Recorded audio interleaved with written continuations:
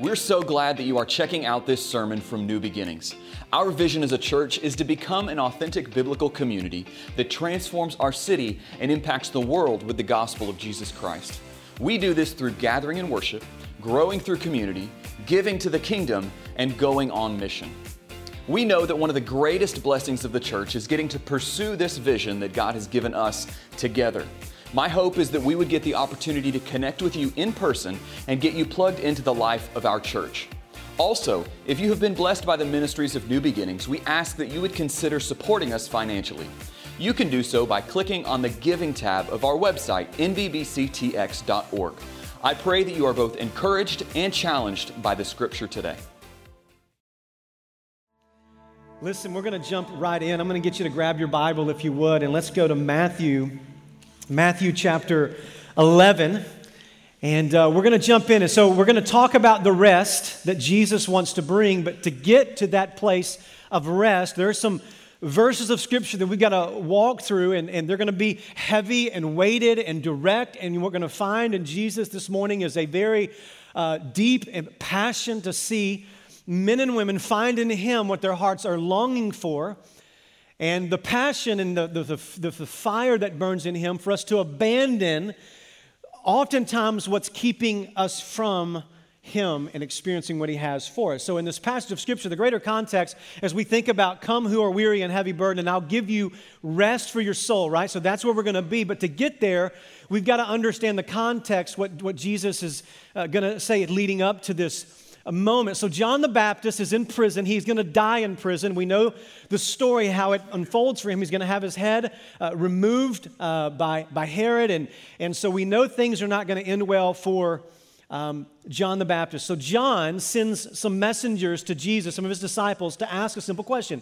Are you the Messiah? Are you really the one? Now remember, John was the one who said, hey, here's the Lamb of God who takes away the sins of the world. So John has had this conviction and faith that Jesus is the Messiah, but because of the trial that he's going through, even someone as great as John the Baptist, by the way, Jesus says about John the Baptist, there's been no man born of a woman who's greater than John the Baptist, all right? So some of you whose mama told you were the greatest person born of a woman, all right? That's what Jesus says is John, all right? And so even this great, mighty man of God named John doubted for a season because of circumstances that he's going through. That should bring great comfort to us in this room. If you've ever gone through a season of doubt, know that you're in good company because John the Baptist doubted for a season of his life as well. And so Jesus affirms John, and he speaks well of John, and he answers John's question. Yes, I'm the Messiah. No, you're not getting out. And then he speaks highly of John. And then something happens in the heart of Jesus. As Jesus begins to see the circumstances that John finds himself in, and he sees a crowd, primarily the crowds that have rejected John and that have rejected Jesus, the one that John pointed to, Jesus begins to be filled with this righteous indignation, this passion that begins to kind of explode from his heart. Look, if you would, in your Bibles, at Matthew chapter 11, verse 16. Jesus is looking out over these people who have rejected him and rejected John. He says, "But what shall I compare this generation? It's like children sitting in the marketplaces and calling to their playmates. We played the flute for you and you did not dance, and we sang a dirge and you did not mourn." Jesus is referring to the unbelievers of the day. He says, what can I compare this generation who rejected John's message of call to repentance and prepare themselves for the Messiah? For those who've rejected my message to, hey, come to me. What shall I compare this generation to? And then he uses this analogy. He said, it's like children playing at the marketplace. And they're trying to play this game, and they have a friend or they have another playmate, and that playmate doesn't want to play any of the games that are being suggested. And they're saying, hey, we sang a dirge for you. We sang a song of mourning, but you wouldn't mourn. You didn't want to play that game. We played a flute for you, a song of celebration, but you didn't want to dance. In other words, it's like, kids who are getting frustrated. They're like, do you want to play NBA 2K? No, I don't want to play that. You want to play Fortnite? No, I don't want to play that. In other words, there's nothing you can offer them to satisfy them, right? Just spoiled children. This is what Jesus is saying. He says, this generation, it's like spoiled kids. No matter what's offered to you, you reject it.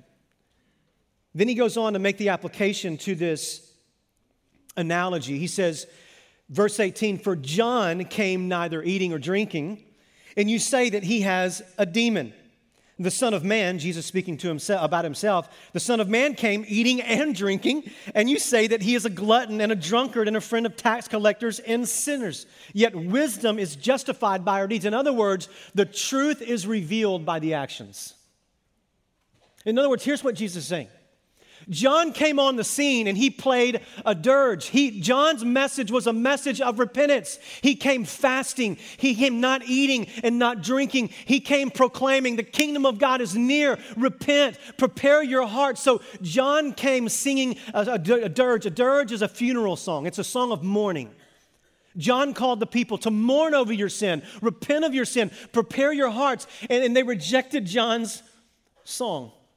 Then Jesus comes on the scene and he says, hey, the bridegroom is here. Now is the time to celebrate. And Jesus came playing the flute. He came going to parties and eating and drinking. And so the crowds looked at John the Baptist and said, man, he has got a demon. And Jesus, he's nothing but a party animal and a drunkard.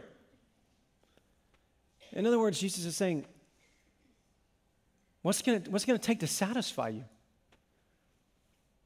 I came telling you it's time to celebrate because the kingdom of God is here, and you rejected my message. John came saying, repent, the kingdom of God is near, and you rejected his message.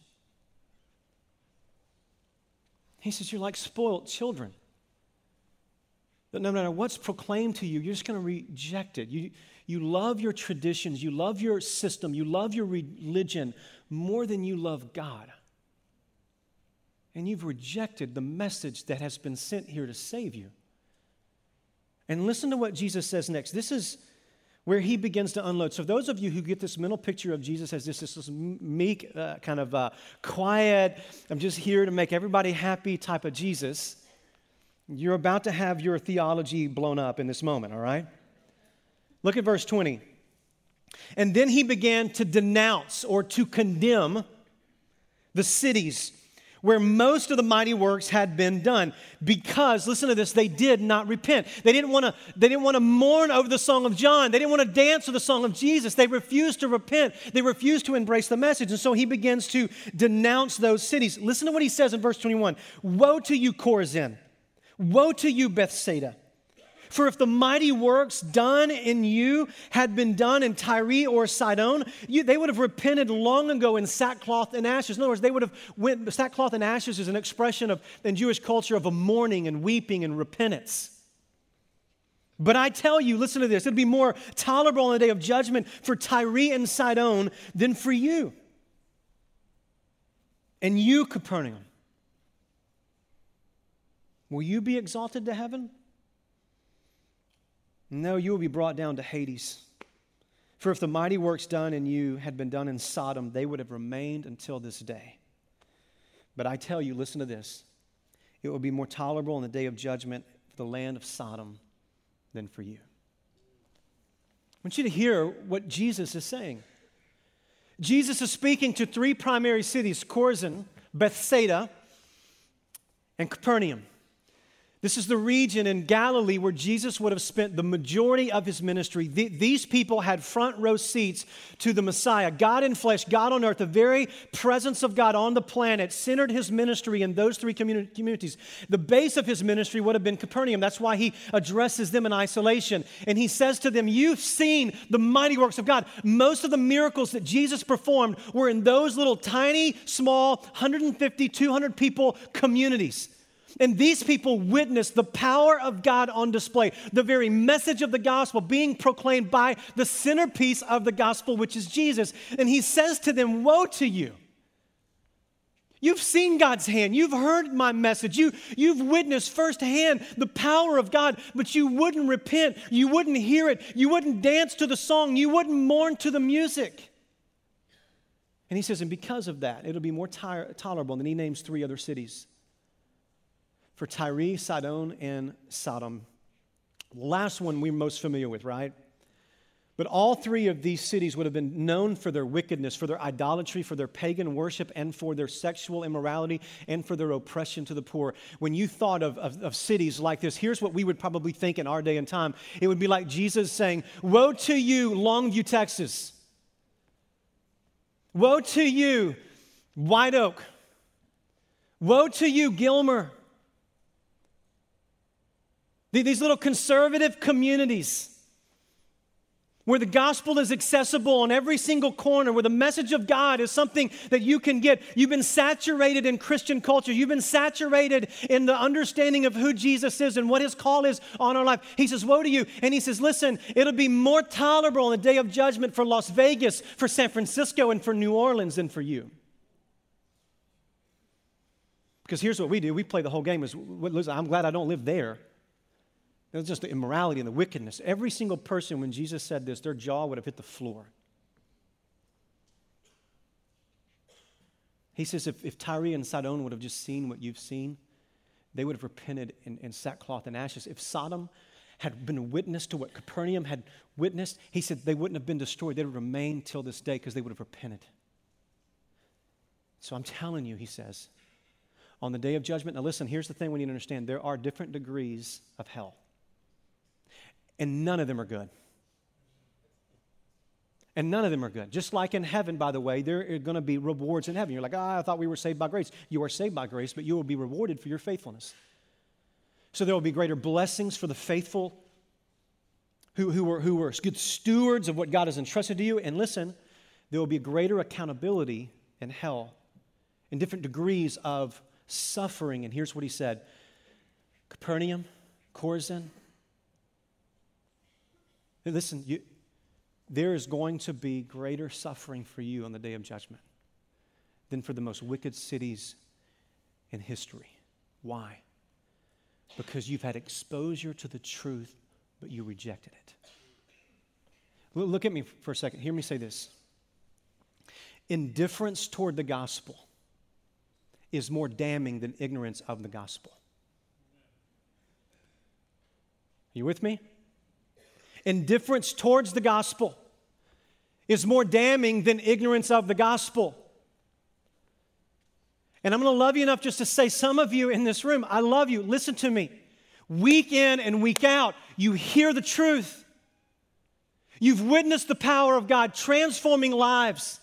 You've seen God do amazing things in this community and in this church. And week in and week out, you come in and you listen to the music and you hear the sermons and God's message is being proclaimed. God's power is evidence. You've seen the mighty works of God, but yet you leave indifferent toward these things because you love your tradition and you love to play it safe and you love your control and you love having one foot in the world and one foot in the church, and because you love the rituals of spirituality, but you've never experienced the power of the gospel. And because you love all of those things, you have been indifferent toward the one thing that will change you forever.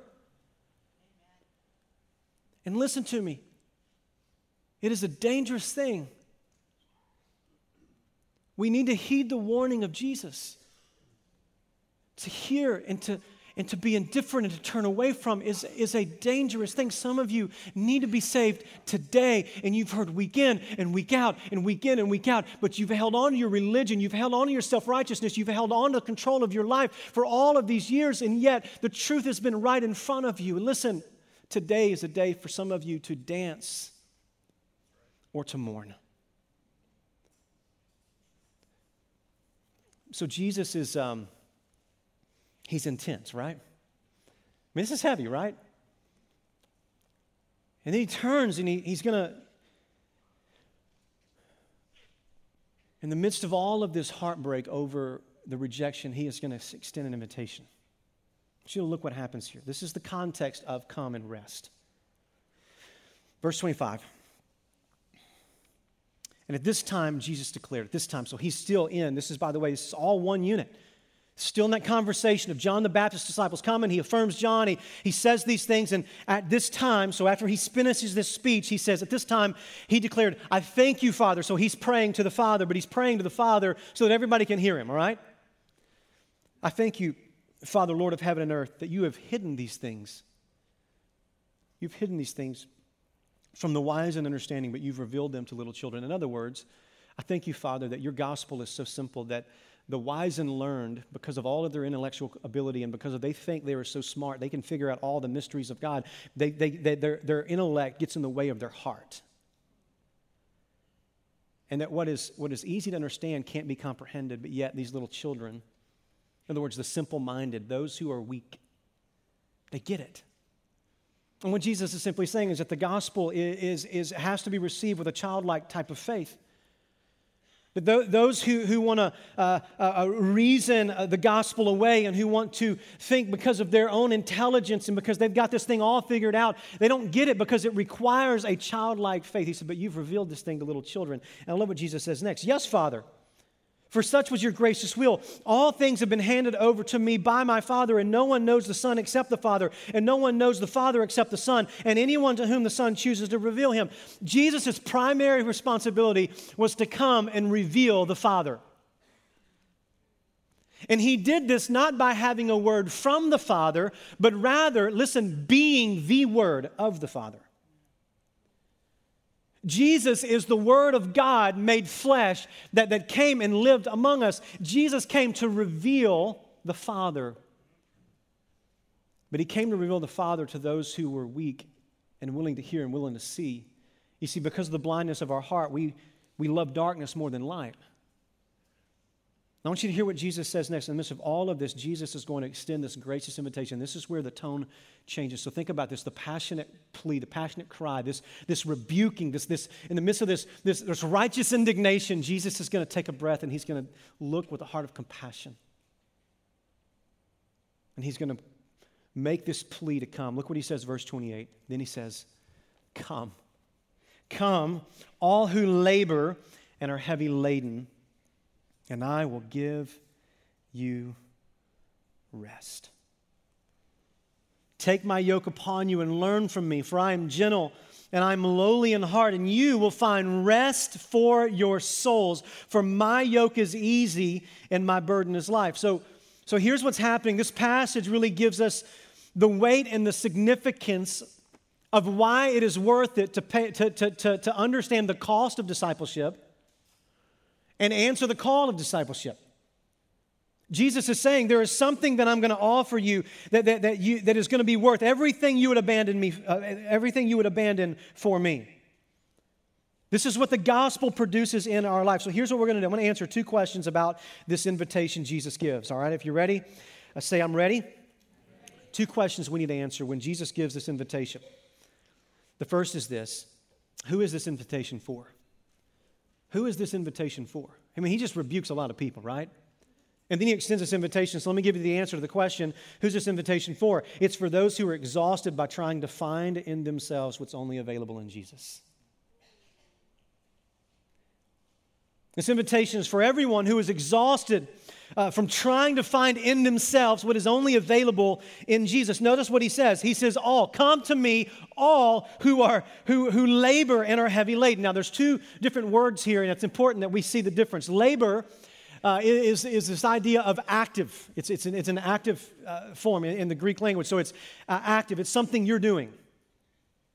You're working, you're toiling, you're struggling through life, you're choosing to take certain paths, you're choosing to behave in certain ways, you're choosing this labor, this work. The second is passive, it's heavy laden, or maybe some of your translations have burden. This is passive. This is the load that's laid upon you.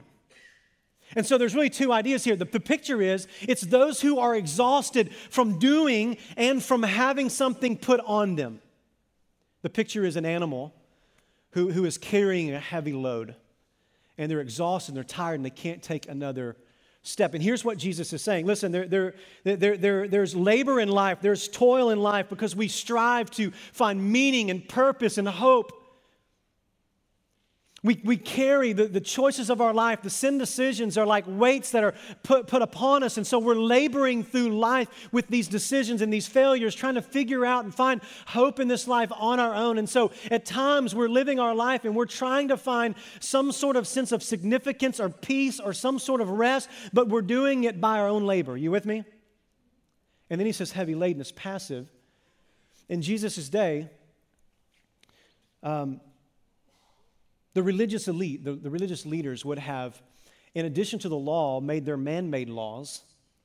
and would have said to the people, if you really want to know God, if you really want to find wholeness, if you really want to be forgiven and loved by God, if you really want to be a part of the kingdom of God, then you've got to follow our rules. You've got to follow our rituals. You've got to follow our ceremonies. And so they would pile these burdens up on the people. And the people, man, we're just like, we're burdened down. We've got sin. And it seems like the more law you give us, the more heavy life becomes, and the more we trip and the more we fall. And so what Jesus is saying, he says, listen, I'm calling to those of you who are tired of religion, who are tired of trying to find meaning in life on your own terms. In other words, here's what Jesus is saying. Is there anyone here who is tired of being tired? Is there anyone here who recognizes that you are spiritually bankrupt and all of this load that you're trying to carry, you're weary and you're burdened and you can't go another step? This is the point Jesus is making. He's simply saying, I've got something better for you. Listen, this is where some of you are this morning. This is where some of you are this morning. You so want your life to be fixed. Like you want your marriage to be better. You want that sin that just keeps tripping you up and the weight and the guilt that you feel over decisions you've made and the consequences of those decisions. And you just want your life to be fixed. And you're thinking, maybe I need to clean myself up. Man, I need to work harder. I need to become more of a spiritual person. I want to do more. I just want my life to be whole. I want my life to be fixed. Some of you, this fixing of your life is not necessarily a crisis that you're in, but rather a void that's in your heart. And so you're working tirelessly day in and day out, and you're laboring, trying to find some sort of sense of peace and wholeness and purpose in your life. Others of you in this room, you know what you need is a relationship with God. But you think it's through jumping through the hoops of religion and ritual and being a better person, and I'm going to clean myself up, and maybe if I go to church more and I pray harder and I will myself into becoming a better person, that one day I'll do enough for God. Well, God will then accept me because of what I've accomplished for Him. Here's the problem with both of those. We can labor and we can toil and we can strive and we can work, and listen, the only thing that's going to be produced in our heart is more weariness and more burden and a heavy labor, and we're going to be physically, spiritually, and emotionally exhausted. And that is where some of you are in this room. You're beat down. And here's the great news. Listen, if some of you in this room, you are exhausted by sin, you're exhausted by failure, you're exhausted by never measuring up, the inability to find purpose and meaning in life, here's the question for you this morning. Look up here at me. Are you at the end of yourself? In essence, this is what Jesus is saying. Are you at the end of yourself? Because I've got something better for you. Hear me say this. Until you come to the end of yourself, until you understand that you are weary and heavy burdened, until you come to the realization, I will never be able to do enough. I am exhausted from trying. I have nothing to offer. I can't continue with this life of madness, of me trying to shoulder the burden of life on my own. Until you come to the end of yourself, you will never be in a position to receive what Jesus has to offer. This is why Jesus says what He says in the Sermon on the Mount in Matthew chapter 5, verse number 16, I think, or 17. No, it's actually verse number 9 or 10. Blessed is the poor in spirit. Blessed is the poor in spirit. Why blessed are the poor in spirit? Those who are spiritually bankrupt. And He says, for theirs is the kingdom of God. This is who's going to get the kingdom of God. It's not for those who think, I can do it, and I've got enough, and I'm going to be, and I've got self-righteousness, and I can conquer the world on my own. No. The kingdom of God can't be experienced by those people. It's those who are poor in spirit. What does it mean to be poor in spirit? It means to understand you are spiritually bankrupt. I have nothing to offer. I have everything to receive. Theirs is the kingdom of God. Listen, until something is emptied, think about this. Until something is emptied of whatever's in it, it cannot be filled with something else. Until you are emptied of all of your self-effort and self-work and trying to find and accomplish, until you come to the end of yourself, you cannot enter into the rest that's available to you in Jesus. You've got to cease from it being on your terms and your way. And Jesus is saying, if you're at the end of yourself, if you're weary and you're heavy burdened, if you're tired of being tired because you can never do, be, have, acquire, come. That's who the invitation is for. So the second question we need to ask is this: what is this invitation to? What is this invitation to? Here's the answer. You ready for the answer? Say yep. It's an invitation into a relationship with Jesus. And in Him, we find the rest that our souls long for. It's an invitation into a relationship with Jesus. Now, this is massive here. And in Him, we find the rest that our soul longs for. Look what He says in verse 28. This is very simple. He says, come to who? Say it like you're awake. Come to who? Come to me. Everyone who labor and are heavy laden. So those of you who are tired of being tired and you're beat down with life and you can't do enough, be enough, have enough, and be religious enough. Those of you who are tired, come to me. And I love this next part of the verse. And I will give you rest. This sentence is incredible. So when he says the word come here, this is a unique word in the Greek language. It doesn't mean like come, hey, come. It's a word that kind of is declarative. So think about being in a busy place like the mall or a football game or somewhere on Friday night football game, and you're leaving and the crowds are leaving, and you lose kind of one of your kids or walking away, and you're hey, over here, right here, right? You can tell they're looking and they're looking around. And you're like, no. Oh, hey, right here, over here, right here. This is where you're looking for me, right? This is what we do. This is what Jesus is doing in this moment. He's in this crowd and he sees the people and he says, hey, those of you who are weary and you're burdened down, over here, the thing you're looking for, I've got it. I'm the one you've been missing. I'm the one you've been looking for. I'm the one that can give you that thing that you're yearning for over here. He's calling out to them saying, there's a great and deep longing in your soul, and that longing can only be fulfilled by me.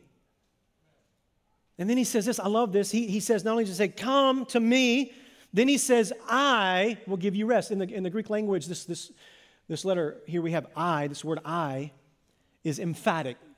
In other words, it's an overstatement for the purpose of effect, really kind of almost redundant.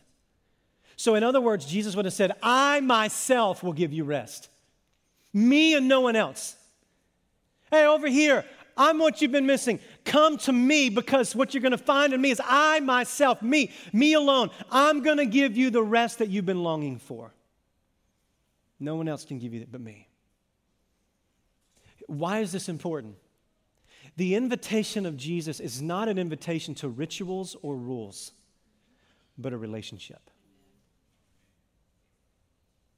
Jesus did not come to give you, listen, principles or a path, but he came to give you a person that you enter into a relationship with. In other words, coming to Jesus doesn't mean you come to Jesus and Jesus is going, all right, there are 16 things that if you'll do these things, the end result of those things will be rest and you will not have to labor and you're going to find peace in your heart that you're longing for. No, that's not what Jesus came to do. Jesus came to say, listen, you come to me because this is all about relationship.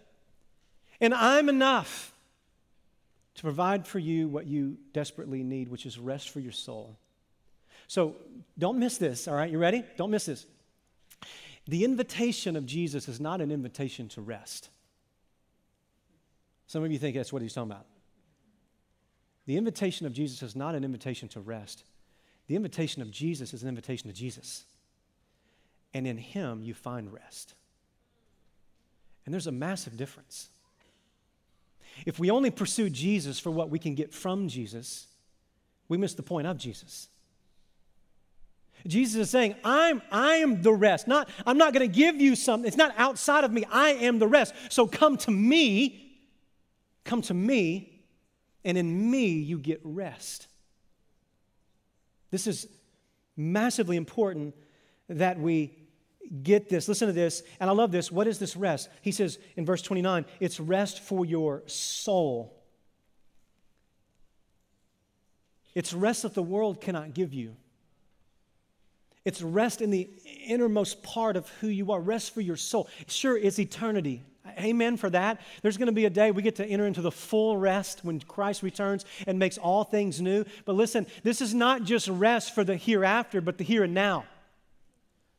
It's rest for our soul. It's rest from this sense of the burden of sin, of carrying this weight of our decisions and the guilt and the shame. It's rest from having to find our own path to know God and hopefully be accepted by God. It's rest in our soul where we can find finally refreshment in the innermost part of who we are.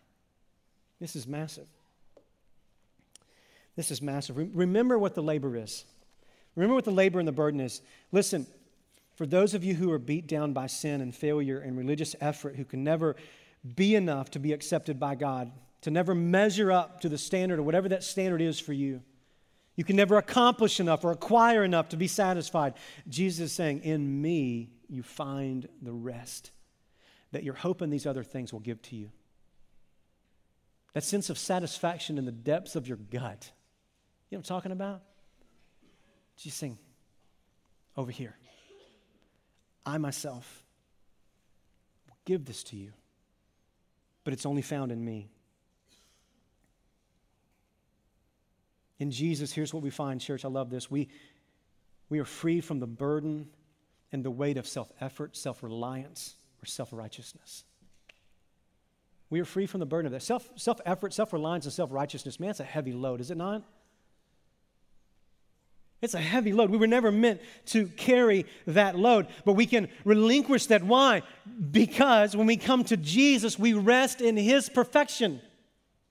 So now it's not about self-effort of me trying to perform, hoping that I can perfect myself to become this person that God will accept. No. I come to Jesus. Jesus is perfect. I get to rest in His perfection. No longer is it self-reliance of me having to do all of these things by myself and on my own to find significance in life. No. I can rest because Jesus has done all the work. I can rest in Him. I can rely on Him and His provision and what He has already accomplished for me and what He's going to do in me. It's freed from self-righteousness. Self-righteousness is man's attempt to be right with God. What do we find in Jesus? How can we rest in Jesus? Because Jesus' righteousness is given to us. And so the load and the burden and the yoke of all of this self-reliance and self-effort and self-righteousness can be taken off. And when we put on the perfection of Jesus, we depend upon Jesus. He is now becoming our power and strength. And His righteousness is given us. Therefore, this burden that we've been carrying can be fully removed and we can rest finally in the one who has done it all for us. This is why Jesus says, look at this. This is why He says what He says in verse 29. There's a different life that we live as a byproduct of this. Look what He says. In verse 29, He says, take my yoke upon you and learn from me. Now, a yoke is an instrument of labor. It's an instrument that you would see most likely in this reference would be put on an ox for that ox to pull a plow or for it to pull a cart. So it's an instrument that would put weight on the ox. It would have labor and work, and there'd be weight of it. This ox pulling this plow and to plow this field, or pulling this cart to move the produce. And there was often a metaphor used in reference to the law and the teachings of the religious leaders of that day that you had to come under the yoke of the religious system. That was kind of a metaphor used to describe someone who's going to walk in obedience to the law, or is going to follow the traditions and the rituals that have been laid upon them, that they would put on the yoke of the Pharisees, the yoke of their rabbi. And what Jesus says, and this is what I love, Jesus says, take my yoke upon you and learn from me because I am meek and I am gentle, or I am kind. You see, in Matthew chapter 23, Jesus rebukes the religious leaders, and He says, this is what you do to my people. You lay them down with all of these laws and these rituals and these burdens, and you put it on their back, and you're not even able to carry it yourself, and you certainly won't even lift a finger to help them carry it. And Jesus is saying, listen, come to me, and you're going to find rest. But listen, notice what He says, but there's still a yoke. Here's what I think Jesus is doing in this passage of Scripture. Listen, don't miss this. In most situations, there would have been a tandem yoke. And what they would typically do is they would take the older, stronger, more experienced ox and they would yoke him up with a weaker, less experienced ox. And that stronger, more experienced, older ox would lead the way as they plowed, as they pulled. That ox would carry the weight primarily. It would do the heavy lifting. And as that ox, because it was experienced, it knew what path to take, it knew where to turn because of its experience. That younger ox would just walk with him and work alongside of him, learning how to do what's been called to do. Here's what Jesus says. Unlike the Pharisees and the religious system of the day, there's a yoke to carry, but I'm the one who carries it. Take my yoke upon, in other words, get yoked up with me. I'm the stronger ox. I know what it's like to obey the Father. All the expectations that God has on you, I've fulfilled them. I'm carrying the load of all the expectations of righteousness. The sin and the weight of your sin, I'm carrying that as well. I'm yoke up with me. And here's what happens. This is the picture of discipleship. He says, take my yoke upon you and learn from me. The word learn here is the verb form where we get the word disciple. Be a learner of me. Be a disciple of mine. So here's the idea. That Jesus is saying, there is still a life of obedience. There is still a life of labor. There is still a cost involved. There is still a calling. And there are going to be rough days and hard roads that you're going to have to toil for the kingdom of God. But here is the life of rest for you. It is being yoked up with me. And as you walk in obedience to what God has, you are actually just keeping in step with me. And I'm carrying the load. Amen. And you're just walking with me as I do. So you want to know what God's will for your life is? Take my yoke upon you and learn from me. You want to know what God has next for you? Just walk with me. You want to accomplish things for the kingdom of God? Just walk with me. You want to see God use you in significant ways? Just walk with me. Are you tired of doing this thing on your own and failing time and time again? All right, take that yoke off, put my yoke on, and just walk with me. And as Jesus leads, we follow. It's a different life. Listen, the yoke of Jesus is not rest. This rest that he gives is not rest from obedience. It's rest in obedience. It's not rest from labor. It is rest in labor. So as now I labor and I strive and I pursue and I obey and the flesh wants to pull away, I'm in proximity to Jesus and I'm walking with him and he's leading and he's guiding me every step of the way and I've got his spirit in me and now this path and I realize that he's carrying the load of everything that God demands of me and I just walk with him. And all of a sudden, here's what happens. The labor turns into delight. I had lunch with a guy this week, and this is what he told me. Most of his life, he's grown up in church, and he's just tried so hard to be pleasing to God. And he says, like, obedience was just like, I hated it. Like no discipline, no desire. I don't want to be in community. I want to be in worship. People tell me I need to obey, and I'm like, I know I need to obey, but I don't want to. And it's just hard. Here's what he said. He met Jesus about 3 weeks ago. And he said, there's this delight now. And he said, it's still hard. And there's still the temptation, there's still a battle. He said, but I can't explain it. Now I want to please Jesus. Why? Because he's yoked up with Jesus, and the weight is now on Jesus. And now there's delight in the work, because what we find in Jesus is the satisfaction for our soul. Let me explain it to you like this. My dad is a master carpenter, grew up third or fourth generation carpenter, builder, and I grew up working a little bit in and out of that before I went to school. But last year, we built a house, and one of the things that I wanted to do in our house was build some of the furniture, build some of the doors, and take some of the things that I'd learned growing up that I really wasn't good at, and practice them. And so we had this table that we built. And when I say we built, I mean my dad built, and I was with him. So, because you can YouTube anything, right? And they'll show you step by step the how-tos. And what they do, though, is they film it with an expert builder.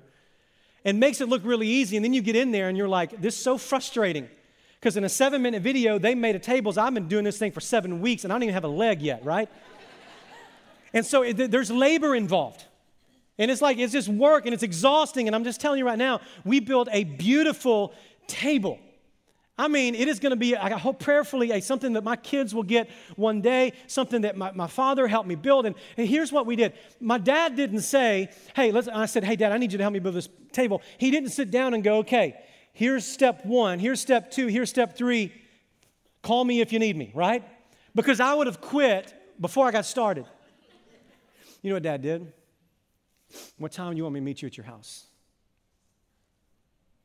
And side by side, laughing and talking, sweating and building and getting splinters.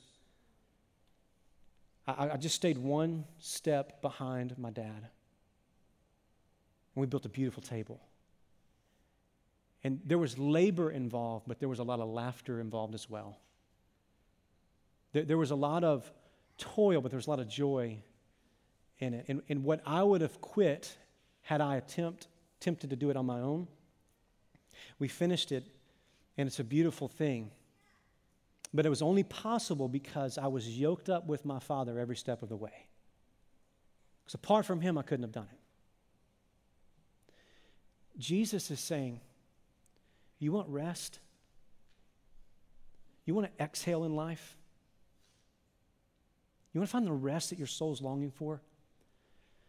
Take off the yoke that you've been carrying.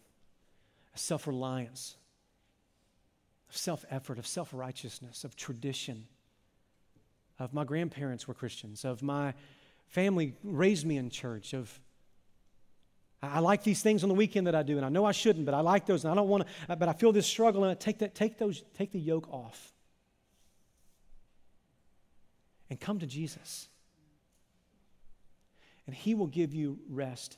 Now, there's still a field to plow. And there's still a cart to pull. But He plows the field and He pulls the cart. The most frustrating place in discipleship is when you try to stay 17 steps behind Jesus. This whole bracelet that we did back in the 90s that was terrible, along with a lot of other Christian things we did in the 90s, what would Jesus do? What would Jesus do will lead you to failure. Because if you could do what Jesus did, you wouldn't need Jesus. It's walk with Jesus. It's rest in Jesus. It's enter into a relationship with Jesus. It's not stand behind Him and try to mimic Him. It's keep in step with the Spirit. It's walk in who He is.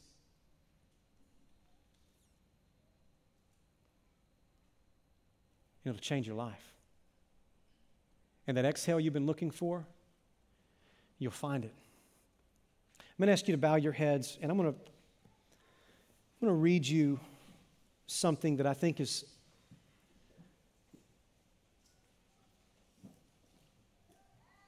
descriptive of what Christ is offering today to all of us in this room. It's the lyrics of a song we're about to worship to in a few moments as we respond. It's a song that's called, "Oh, Come to the Altar." And I want you to listen to the lyrics of this song, and I really want you to ask yourself these questions and recognize these truths. In a moment when we sing it, I want you to really contemplate where you are in your journey with Jesus. It just simply says this. It says, "Are you hurting and broken within? Are you hurting and broken within, overwhelmed by the weight of your sin? Jesus is calling. Have you come to the end of yourself? Do you thirst for a drink from the well? Jesus is calling. Leave behind all regrets and mistakes. Come today. There's no reason to wait. Jesus is calling. Bring your sorrows and trade them for joy. From the ashes, a new life is born. Jesus is calling. And then the chorus says this, "Oh, come to the altar. The Father's arms are open wide. because forgiveness was bought with the precious blood of Jesus Christ. Some of you in this room this morning, you have carried the yoke and the burden of self-reliance, self-righteousness, self-effort. And the invitation of Jesus this morning is, hey, come to me. I know you want rest. I know you're tired. I know you're exhausted. I, myself, will give you the rest you're longing for. So take off the yoke you've been carrying and put on the yoke that can save you.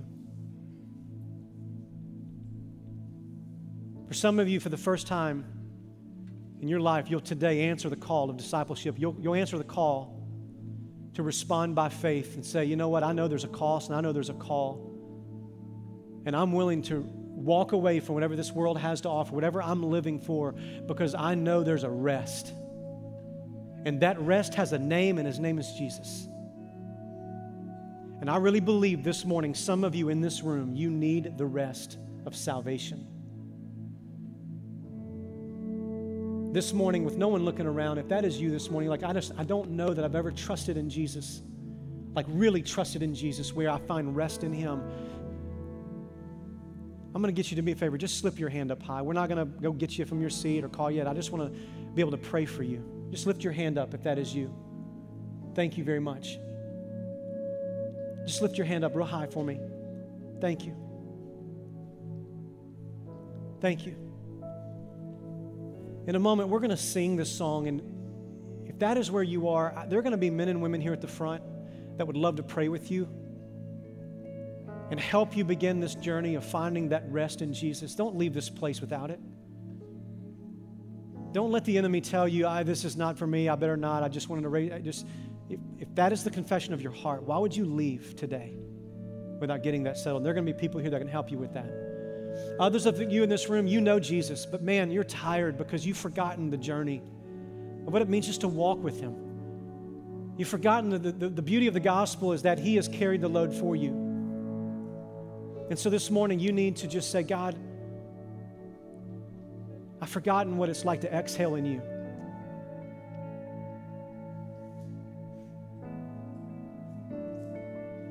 God, I need you to refresh my soul again. As we sing, as we worship, maybe you want to come to this altar and pray. Maybe you want to kneel at your seat or whatever that looks like for you. For some of you this morning, even though you know Jesus, you need rest. Not from obedience, not from labor, not from serving him, but rest in the middle of all of it because you're walking with him. So this morning, just reflect on who Jesus is and what he's done for you. And maybe there is sin in your life that you've been trying to live this dual life, and you need to confess that. You need to repent of that.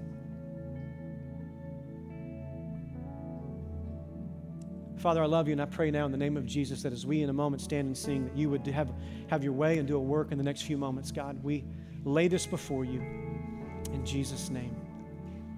Amen. I'm going to ask you to stand. Let's worship just for a few moments. If you need to give your life to Jesus, if you raise your hand, come and talk to one of these decision encouragers here. For others of you who just need to confess sin or maybe just ask God to refresh your soul, spend some time as we sing through this song reflecting on what Jesus wants to do in your heart this morning. I hope that you have enjoyed this message. If you have any questions about anything that you have heard today, or would like to know more about what it means to be a follower of Jesus, feel free to call our church offices at 903-759-5552 or send us an email at info@nbbctx.org. As for staying up to date with what's going on at New Beginnings, follow us on our social media accounts. Have a great rest of your day.